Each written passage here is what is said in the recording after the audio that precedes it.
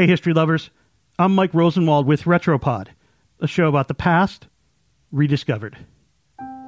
In an age of fierce polarization in politics, it seems particularly impossible to change anyone's minds.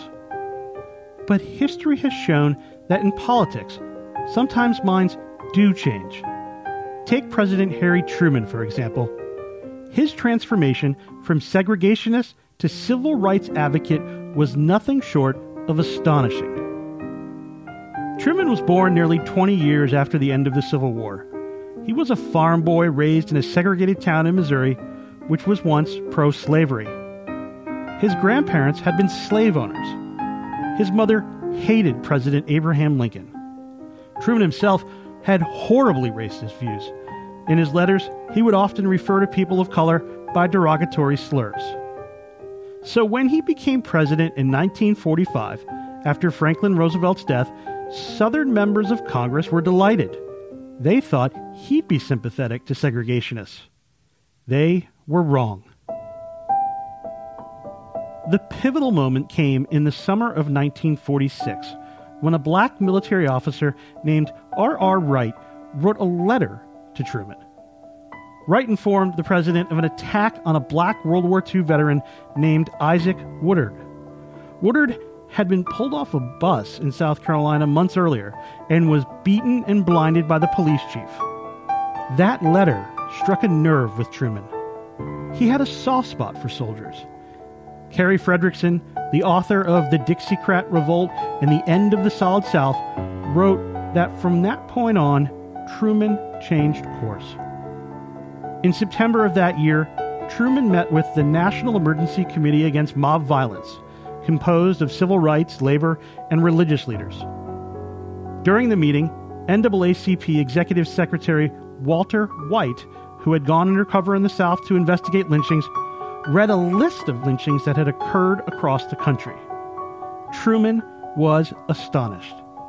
He exclaimed to everyone nearby, "My God, I had no idea it was as terrible as that. We've got to do something."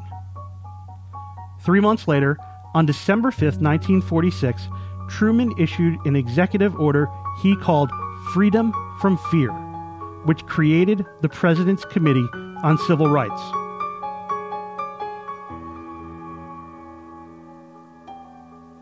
The committee was tasked with analyzing the state of civil rights in the country, investigating mob violence, and proposing legislation to protect civil rights.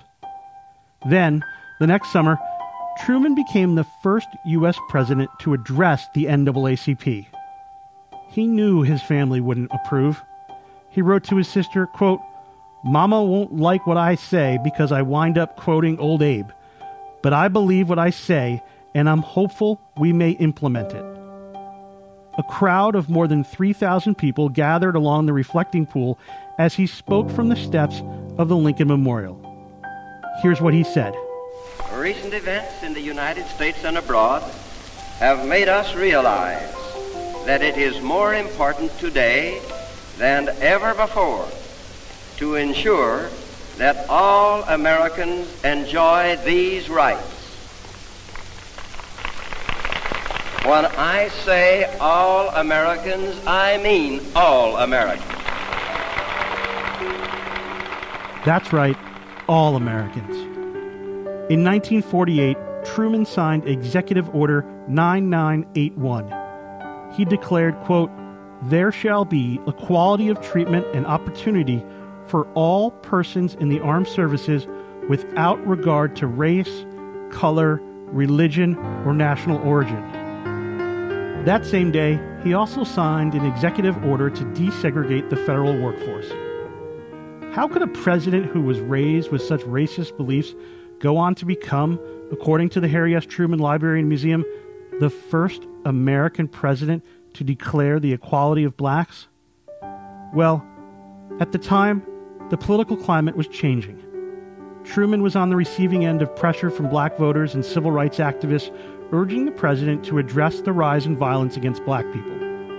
Truman was a Democrat, and black voters had largely voted Republican until his predecessor, Franklin Delano Roosevelt. But there was also a more personal reason. Truman never graduated from college, and he was an advocate for the underdog. Kurt Graham, the director of the Truman Library and Museum, said, quote, "He knew what it was like to come from nowhere." Of course, while Truman was able to change his own mind about race relations in the United States, he wasn't able to change everyone's minds, including his mother. When she visited him at the White House, she told him she'd rather sleep on the floor than sleep in the Lincoln bedroom. I'm Mike Rosenwald. Thanks for listening. Special thanks to Deneen Brown for reporting this story for the Washington Post. And for more forgotten stories from history, visit WashingtonPost.com/retropod.